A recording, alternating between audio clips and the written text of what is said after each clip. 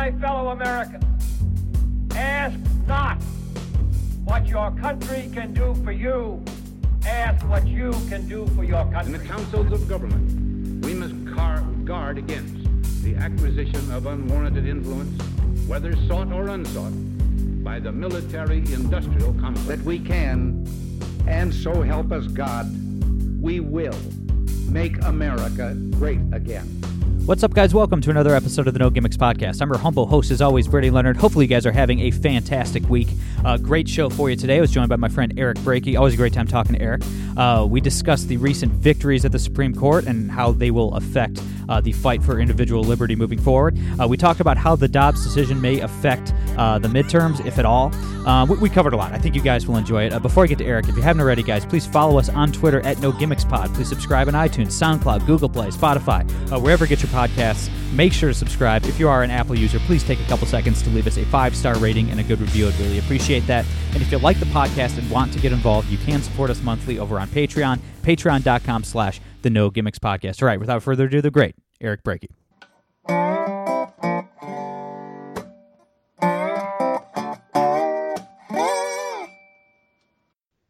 All right, guys, we're here with my brother Eric Brakey. Eric, how you been, man? I'm doing well. It's good to reconnect with you, Brady. Absolutely, man. You've been hard at work on the campaign trail. How's all that been going? You know, I'm knocking doors, talking to voters, and one thing that is universal, Republican, Democrat, Independent, whatever people's party registration, everyone's paying out the nose because of inflation. And everyone is wondering, what in the world can we do to stop this, to stop these rising gas prices, stop these rising grocery prices? People don't always understand why it's happening. You know, you got Joe Biden out there saying, "Don't look at me, it's Vladimir Putin's fault."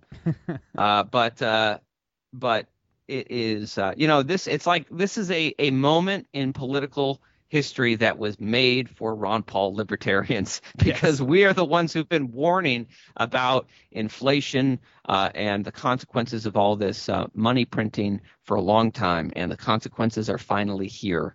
And it's our time to really lay out how do we move forward? How do we get out of this? We've got the solutions when others don't.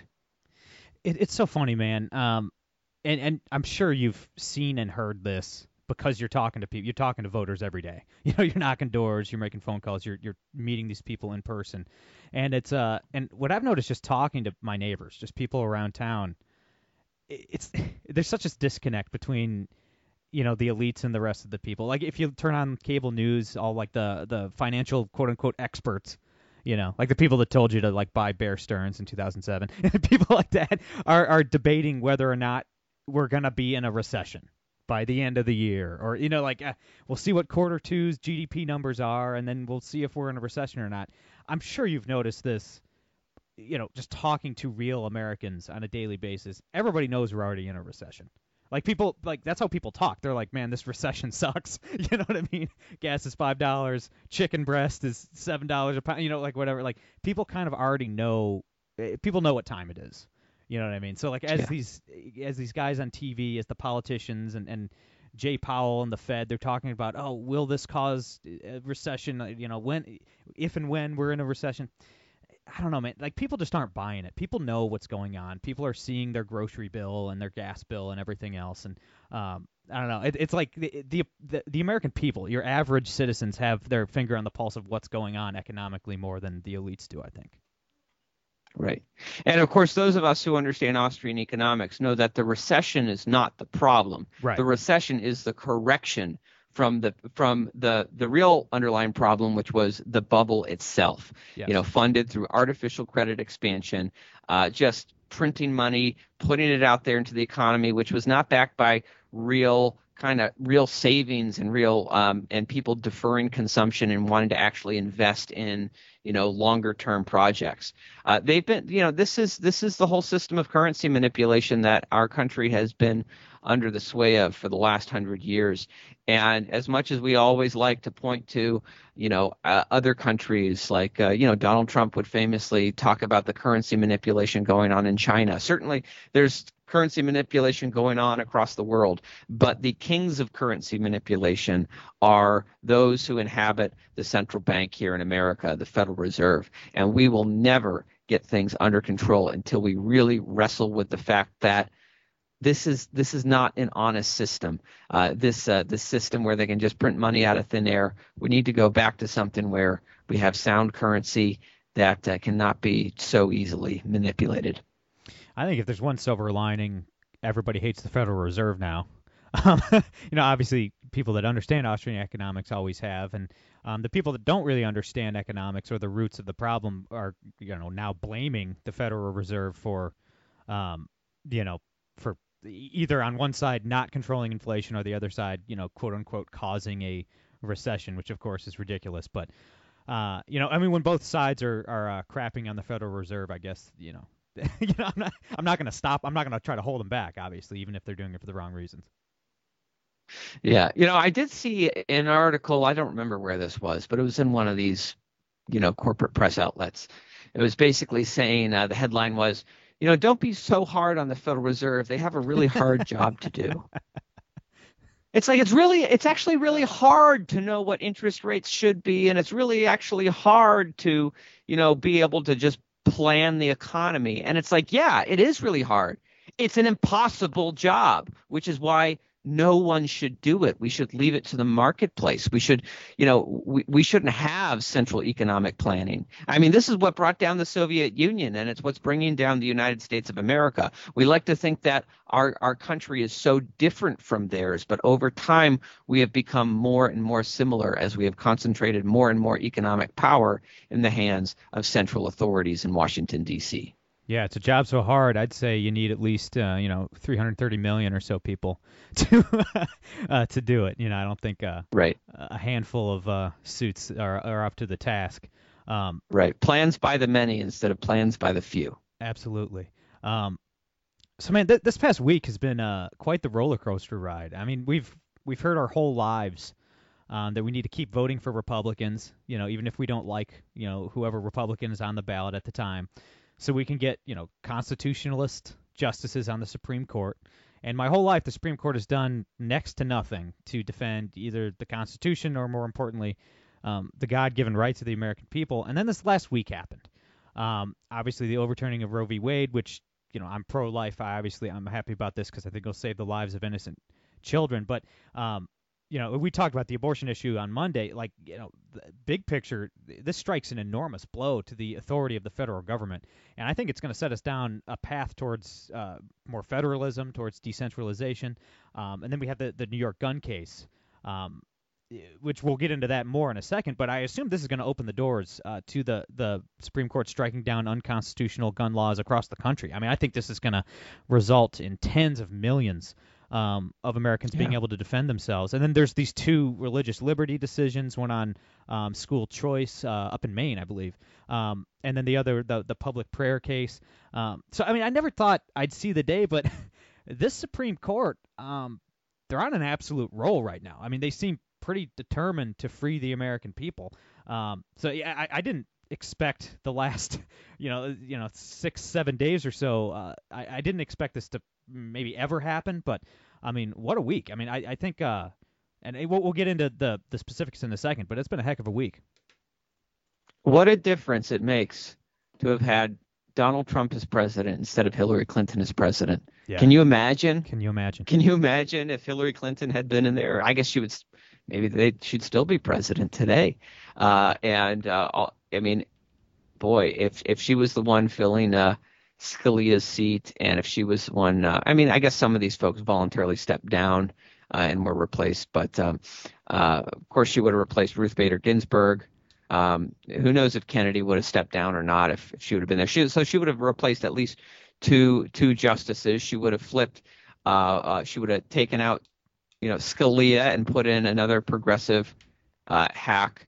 And of course, she would have replaced Ruth Bader Ginsburg with someone like her. So yeah, it would have been a very different world that we were living in. And there's a Supreme Court case that is still coming down the pike that could be, even more significant than anything that has come so far. I mean, who knows? But there's a case against the EPA which is challenging the very idea of congressional delegation of authority to executive branch agencies. So there's a possibility that that the courts could reassert the non-delegation doctrine, that Congress does not have the authority to delegate its lawmaking authority to these unelected bureaucracies. And I saw someone kind of gnashing their teeth about this on Twitter, saying, if they did this, this would like strike down like 85% of what the federal government does, as if that's a bad thing, right? It's like, yeah, 85% of what the federal government does is grossly unconstitutional. You want to talk to Democrats who talk about, how great democracy is. They're always chanting, this is what democracy looks like. This is not what democracy looks like. Democracy is not unelected bureaucrats making laws that govern you and your family down to the most intimate details of your life, whether it's, even what kind of toilets you can have in your home. That's not democracy. How do we hold these people accountable? We can't vote them out of office. These powers go to them, and they are never rescinded. And we have gradually, Congress has become a sideshow. It's become a circus where they're always fighting about these trivial things kind of on the margins, while the big decisions are made by the unelected bureaucrats. So that could be even more significant than everything else. And of course, I'm a big fan of the decisions that have already come down, restoring federalism to the states on so many issues, restoring, big advancements for school choice. I'm proud to see Maine playing a role in that, my home state. Of course, I'm very excited about the decision on gun rights. I wrote an op-ed that was published in the Federalist last year, kind of looking at kind of the different legal arguments and what might have happened. And I had said there were kind of three different scenarios that could have happened. Of course, they want to call the courts radical. The radical thing would have been for the courts to declare constitutional carry in all 50 states, right? Right. That's not what they did. They just struck down may issue concealed carry permitting laws, which, you've got kind of three different kinds of permitting laws in the states: may issue, shall issue, and constitutional carry. Of course, I believe constitutional carry is what is truly aligned with the Constitution. You don't need a permit to exercise your right to keep and bear arms. The Constitution is your permit. But on the other end of that, you've got these may issue states like New York, and there's about 6 states in the country, where not only do you have to jump through many arbitrary hoops in order to apply for your concealed carry permit, but at the end of the day, that before you get that permit, after you jump through all those hoops, there's a local government official who, on completely arbitrary grounds, decides whether they like you or not. Do they want to give you this permit or not? It's completely at their discretion. And the courts, I'm reading through Clarence Thomas's, majority opinion that he wrote on this, but I think it's pretty solid ground. That effectively nullifies the Second Amendment. If they say that shall issue states are, in their opinion, constitutional, that you can have these hoops people have to jump through, but at the end of the day, if they jump through the hoops, they have to get a permit out of it if they meet all the criteria. But to just have some local government official says, I don't like you, I'm not letting you get this permit, that's unconstitutional. Now, I will say, I've heard from some libertarians who argue that, isn't this a centralization of power? Isn't this taking away state authority? And they're not wrong. This decision is built on a foundation called the incorporation doctrine, which is basically the idea that the 14th Amendment incorporated the Bill of Rights to the states. Because, of course, before the 14th Amendment, the Bill of Rights was only written to restrict the power of the federal government, right, not the states. The states had total discretion on these sorts of things. You go back to the early republic. You had states with established religions. Massachusetts had established, official religion of the state. The First Amendment only prohibited Congress from establishing religion. Well, over time, I think it was just a good idea. States gradually moved away from that. And when the 14th Amendment was passed, it was, focused on, trying to make sure that freed slaves in the South had their full rights protected and were not, discriminated against and treated unequally by the states that they lived in. Some argue that the 14th Amendment was not intended to be interpreted so broadly as it is today, in the way that it is. But of course, the incorporation doctrine is a progressive precedent that was established very much in the early 20th century, and it has been applied to things like banning prayer in schools. And so for me, I think we could have a debate about whether or not the incorporation doctrine is the right way to interpret the 14th Amendment or not. But if this is the precedent that we are living under, it should not just be applied to liberal causes. It should apply equally to conservative causes. So if our federal government can ban prayer in schools because they say it violates the First Amendment, then our federal government then the courts can certainly strike down may issue permitting laws as violating the Second Amendment and the 14th Amendment. Yeah, absolutely. And the corporate press, forgot all about this decision because it was on Thursday, and then the Roe v. Wade decision, or the Dobbs decision, was on Friday. But on Thursday, I think it was Slate had the most wonderful headline I've ever seen, and they were like, because somebody actually did the homework and read the Clarence Thomas opinion. They were like, oh no, the Thomas opinion basically says that all gun laws are unconstitutional. I'm like, oh yeah, let's have some fun, buddy. Like they were crying in their morning coffee over it, but yeah, that's pretty much what Clarence Thomas said in that opinion. So I do think that this is going to set precedent moving forward. I think a lot of people are going to be able to carry guns and protect their families. Yeah. Fast forward a year or two, I think a lot of these laws are going to get struck down across the country. Well, I didn't read it quite that way. They didn't strike down all gun laws. Not all gun laws, yeah. I mean, it was specifically kind of the arbitrariness of the May issue regimes.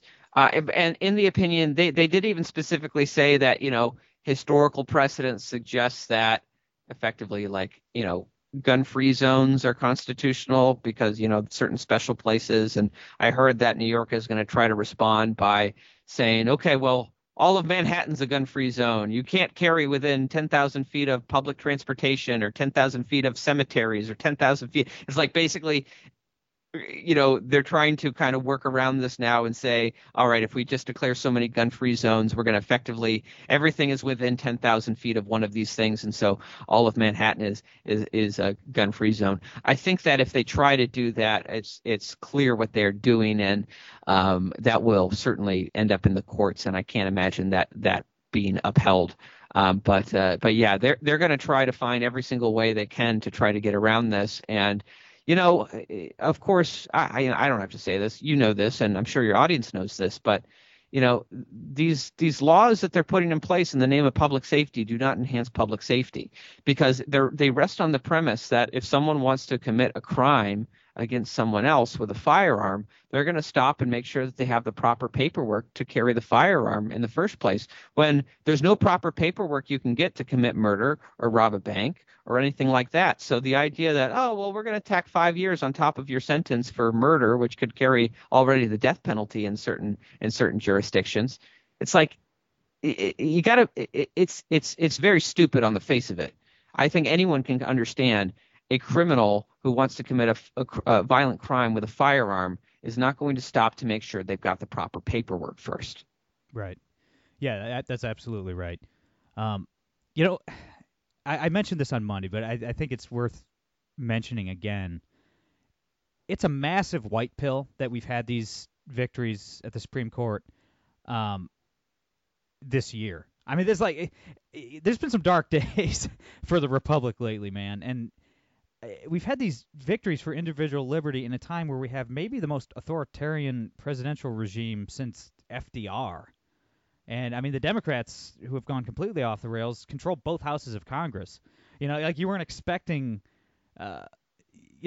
for things to actually work out the way they did, especially in a time like this. So, I mean, you've always been a happy warrior, Eric, a lot more than me. I tend to be a little bit more pessimistic than you, I think. I think you've just spent more time around Ron Paul. I think that maybe that's why. But you just never know when things are actually going to work the way the Constitution intended. I'm just personally, I'm an anarchist, so I'm not I'm not used to it. I tend to always view things with dread, looking towards the future. But it's like it's one of those massive white pills, man. I mean, in a time where the left controls everything, you see like the cultural levers are all controlled by the left and all of this, and the system worked the way it was supposed to, for once. And it's like, it's strange because I didn't see it coming, but maybe people should follow in your footsteps and be a little bit more of a happy warrior. Maybe we shouldn't complain so much. We should just keep our eyes on the ball and keep fighting for liberty, and not get so down when things look dark. Yeah. Well, it certainly is relieving to see that on the federal level there is in fact a third branch of government, and it's awesome to see, especially people like Clarence Thomas and Neil Gorsuch and some of these really principled judges who seem to be, looking to history and trying to understand the Constitution through an originalist framework. It's very encouraging to see that. It's very encouraging to see that the tide is turning there. Of course, you talk about being a happy warrior. I think for me, I always just, I think there's a silver lining to everything, even when the government is cracking down, even when they are becoming increasingly tyrannical. I mean, look at how tyrannical the government became in recent years. But, when you look at just how blatantly and how ferociously they were, cracking down on the people, it's because they don't feel like they're in control anymore. They feel like they have to. They would much rather be, operating under this illusion that, they're our great benevolent government and they just want what's best for us. And, it's like I always think about that scene from Atlas Shrugged, where the government wants Hank Rearden's formula for the Rearden medal. Right. And Hank says to them, you can have it, but you need to come and take it. You need to bring your guns. You need to bring the military. You need to come with force and violence, and you need to take it from me, and I'll give it to you then. And they say, oh, no, we're not that kind of people. Well, we don't want to use violence. We're not violent people. We just want you to give it to us. It's like, well, I'm not going to give it to you. So you have to come and take it. The whole point is exposing what they are. They want to maintain this fiction, this illusion that, there's just this, that almost there's like a voluntariness to this all, but it isn't voluntary. They're the people with the guns, and they're trying to do to us what they want. And the thing, and maybe it's to our what's the word I'm looking for? It's in our self-interest not to fight them so hard that they kill us, right? but to resist enough that they have to expose to the world what exactly they are and what their nature is. Yeah, and there's been a lot of it. I mean, obviously starting with COVID. You've seen the cops exposing themselves. I mean, through allowing all the riots in like summer 2020, and a positive development out of that, as horrific as all that was, is that everybody went out and bought a gun. Like gun ownership surged in 2020 and 2021. It's sort of leveled out now because we're in a recession and everybody's broke. But it's something like 44% of first-time gun purchasers in 2020 were black. Despite black Americans only, I think it's like less than 13% of the population of the country. So it's like all these minority groups, groups without high levels of gun ownership, they all went out and bought guns. They all took defending their family seriously and decided to step up and buy a gun. And it's like, a lot of the illusions of government have been crumbling. I mean, you saw that in this tragedy down in Texas, the school shooting. You saw the cops stand by and do nothing for an hour or something as kids were getting killed. People are looking at government and and they're Right. not buying it. They're not Right, buying it right. anymore. The left really wants us to take the lesson out of Uvalde that, guns are bad and we need to take guns away from people. When the more we learn about it, the real lesson is you cannot depend on the cops. You can't, because at the end of the day, I mean, look, this isn't all cops. I know some very good cops who are like, I'd much rather have someone in law enforcement who believes in the Constitution and understands the Bill of Rights than someone who doesn't. So I'm not one of these all cops are bad kind of people. I think there's a lot of good law enforcement officers out there. Of course. But at the end of the day, there is judicial precedent that at the end of the day, they have no obligation to defend you. And that clearly in Texas, this law enforcement agency, these cops were primarily concerned with their own safety and their own security, and they weren't willing to risk themselves in order to defend the lives of these defenseless children that were being mowed down by this madman. So, I mean, I think it's an indictment of gun-free zones more than anything else. It's this idea that the police will rush in and save you. Maybe sometimes, not always, even when they can. Yeah, absolutely. After all these major victories at the Supreme Court, you are seeing some people on the right, like pundits and elected officials, but some of like the more establishment type, like center right pundits, they seem very worried right now. I mean, maybe it's because like Republicans aren't used to actually winning ever, so it's like even when we have our people, win office, it's on a federal level, not on a state level, but on a federal level, you don't see very many victories for the right. So maybe they're just not used, they don't know how to handle it. But a lot of people, you're hearing rumblings that people are afraid like the Dobbs decision will hurt Republicans electorally somehow. I don't know if these people just love losing. They like the comfort of being able to complain about the left without the pressure of actually advancing their agenda at all ever, But I just think it's complete nonsense, man. I don't think there's enough, abortion enthusiasts, I guess you could call them, to like hurt Republicans right now. I mean, like you said, what people are actually concerned with, like gas is $6 a gallon. They can't afford food. Prices are skyrocketing everywhere. We're in a recession that's going to be more than likely just as bad, if not worse, as 2008. I think the Democrats are just going to get punished, man. I think it really is. I don't think this is time for Republicans to be timid. I don't know why. Maybe it's just that conservative instinct to like draw back, anytime you face any resistance. But what would you say to elected Republicans, say, who are scared, watching like the pro-abortion demonstrations, watching all the hate online from like the left-wing activists and all that. The people that their instinct is to be timid and to not go for broke here. Well, what would you say to people like that? Yeah. Well, I think on the abortion decision, there's I don't mean on that specifically. I just mean I do think it's worth, because that's the one I hear about the most when people are concerned about how these things might affect the elections. Right. I think it will have. So there's two potential effects we need to look at.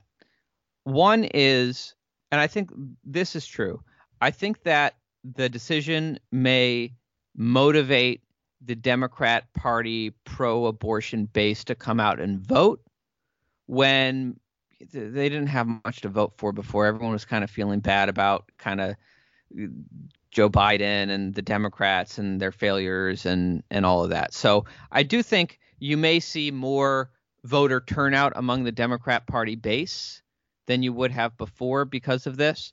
But as for swing voters, I don't think it's going to have that much of an effect on swing voters. I don't think many of these things are going to have an effect on swing voters. Swing voters, like 80%, you poll people, like 80% in this country, number one issue is inflation. People are concerned about the economy. People are concerned about, watching their retirements disappear, their savings and their paychecks be eroded.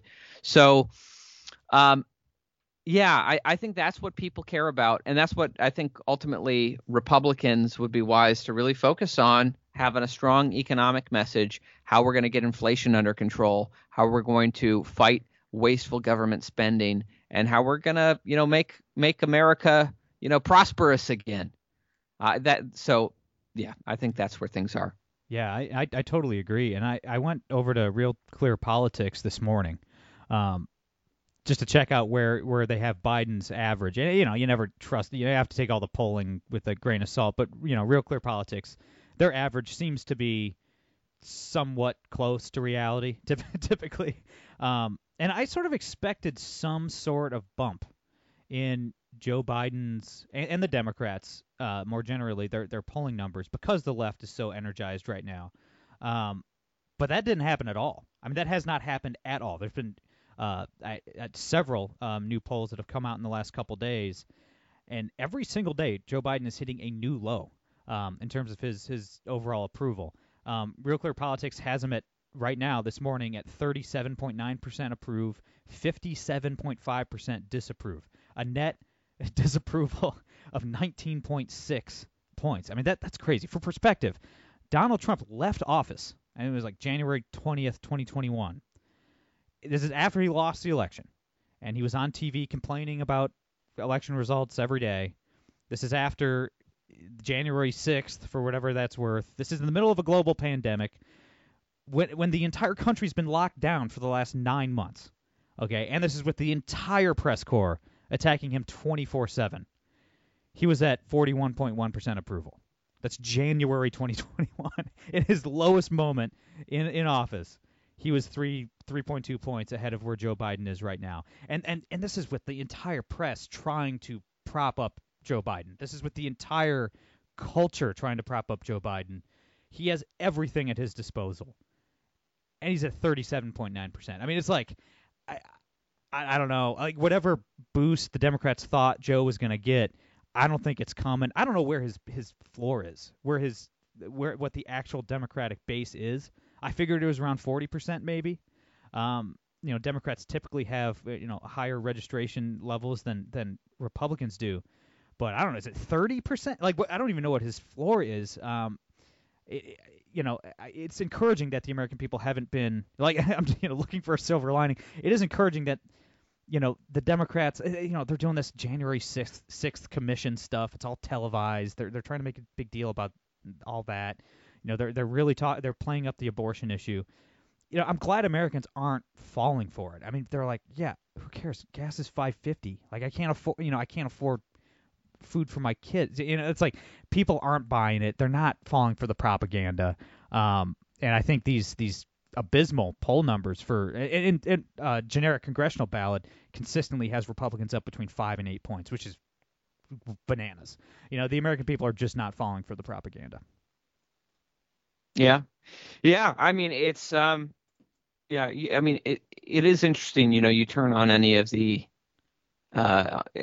cable news channels, I guess with the exception of Fox, and yeah, it's wall-to-wall coverage of things that people don't care about, things that the Washington D.C. regime cares about, things that they want people to care about.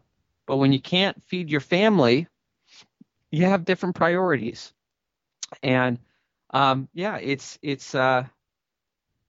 very revealing. I think, kind of going back to what you were saying earlier in the podcast about how so many of these corporate press outlets are telling people, well, it's not that bad. Inflation. I mean, is it really that bad? Gas prices, are they really that bad? Why don't you get an electric car? It's like obviously a lot of these things are absurd on their face, but it really. I mean, when it really makes sense when you understand how inflation works, that it is the people connected to the regime who benefit from inflation, because the closer you are to the money printing machine, the sooner you get the newly printed dollars before they go into the economy and bid up the price of everything else. So there is this wealth transfer happening right from the savings and the paychecks, right of the savings and paychecks of the working and middle class people of America into the Washington, D.C. regime, and then filtered from there to all of their pet cronies and of course, you turn on a lot of these cable news shows and you see who is buying advertising. It's the military-industrial complex. Right. It's Boeing and Right. Raytheon. It's always been very interesting to me to think like, why is Boeing advertising on like CNN? Like, how many people watching CNN are in the market for like a multi-million-dollar jet? You know, it's not many, I would imagine. What it really is, though, is it's a payoff to these corporate press outlets Yeah. to provide to basically be the advertisers for the wars, for the military-industrial complex. It's why CNN will freaks out whenever Donald Trump tried to get us out of a war, and whenever a president and the regime wants us into a war, they are the propaganda selling us and how important it is, how we're saving lives across the world or defending democracy, even as we destroy democracies, overthrow democratically elected regimes, and put dictators in place, as long as there are dictators who will do what the Washington, D.C. regime wants. So, yeah, we get a distorted view because these are the groups that are benefiting from inflation at the expense of the rest of us, and they think that we are so stupid that they convince us that this was all for our own good. Yeah. It's interesting. I don't really know what Democrats can run on heading into the midterms. I don't know. We hate Republicans. F. Clarence Thomas. That's just not going to cut it. It's not going to cut it when during a recession. They need to somehow convince their constituents that their Democrat policies make their lives better, and that's a real tough sell right now. Like, for instance, what is your opponent running on? Like, what is his platform? What is he promising to do? My opponent, well, I'm not sure what she's running on. I mean, to be honest, like I look at some of the campaign materials put out, and to be fair, it's not just my Democrat opponent. I think a lot of politicians often, especially in local races, often just run on, aren't I a nice guy? Yeah. Don't you want a nice person representing you? Look, here's some pictures of me, like talking with, kissing hands and shaking babies. Look at how nice I am. I obviously, you're not supposed to shake babies here. Anyway. Frowned upon. Yeah. If you're kissing hands and shaking babies, you're doing it in reverse. You got to get it the other way around. But yeah, I think oftentimes in local politics, this is what happens. Is it's just basically a personality contest. It's just people hoping that, well, I've got the right letter next to my name, and look, I'm warm and friendly, and what am I going to do for you? Well, let's not really talk about that. Just vote for me. I've got the right letter next to my name, and I, go to the local potluck. And oftentimes that works, because when you have two candidates who are running and it's just a resume contest on both sides, then one of them's got to win. I think that's where we actually really have an advantage in the liberty movement, because we have things that we believe in. We have convictions and principles and ideas on how to fix things. And when you put that up against someone who just says, hey, vote for me, I'm the nice guy, versus vote for me, I'm going to run to restrain spending, cut the taxes to provide immediate cost of living relief. We're gonna fight the currency manipulators in Washington, D.C. We're gonna have welfare reform to get people back to work so we can start producing goods and services again, so there's more to go around. When we have actual solutions and we can explain our principles, that's attractive to people. I think especially in politics these days, as we've seen with the popularity of the Ron Pauls and the Bernie Sanders and the Donald Trumps. I mean, kind of wherever kind of you are on the political spectrum, people want authenticity. People want people who authentically believe in things.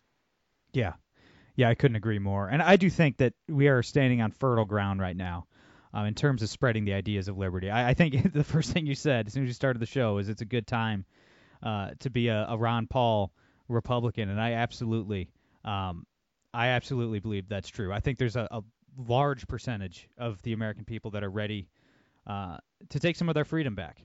I think COVID showed them a lot. I think, like you said, the facade of the illusions, all these illusions of government have been cracking before our very eyes. And I think now's the time. I don't think it's time to be timid. I think it's time to really go for broke. And I'm glad you decided to run again. And before I let you go, man, where can everybody follow you online? Where can everybody donate, volunteer, get involved with the campaign, all that good stuff? Yeah, you can follow me always on Twitter at Senator Brakey. You can follow my Facebook page, Eric Brakey for Maine Senate. And you can go to BrakeyForSenate.com and chip in. And let me make this really quick pitch to your listeners. Absolutely. My Democrat opponent in Maine, we have this really, it's a stupid program. They call it the Clean Elections Program. There's nothing clean about it. It's a welfare for politicians program where candidates for office, including my opponent, can get up to $70,000 in taxpayer money to run their campaigns.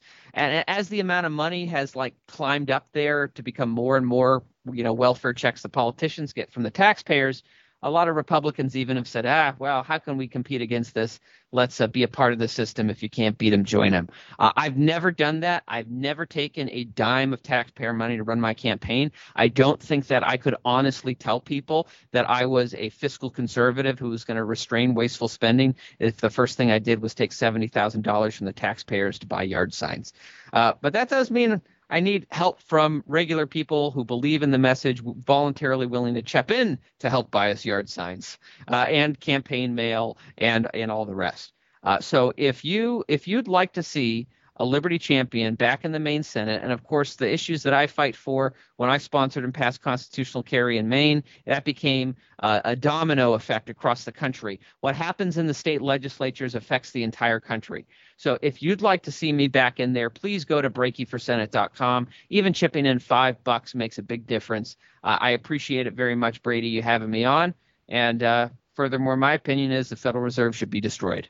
Couldn't agree more, my brother. Hopefully we'll do this again soon. I know times are tough, guys, but if you can't afford it, definitely go to Eric's website, donate whatever you can. And like you said, I'll just reiterate it. You served one term, right, before? I served 2 terms. You served 2 terms? In those 2 terms, he got a lot done for the Liberty Movement. He did a lot to free the people of Maine. Obviously, we're enjoying the victories at the Supreme Court level. We're enjoying it so much because it doesn't happen very often. And because it doesn't happen very often on a federal level, the advancements towards individual liberty in this country almost always happen at the state level. It's extremely important that we send guys like Eric to the state legislatures. Honestly, it's more important than getting the right congressman elected 90% of the time, in my opinion. So if you can afford it, go chip in. Any bit helps. That's all I got for today. I'm Brady Leonard. I'll be back on Monday. No gimmicks.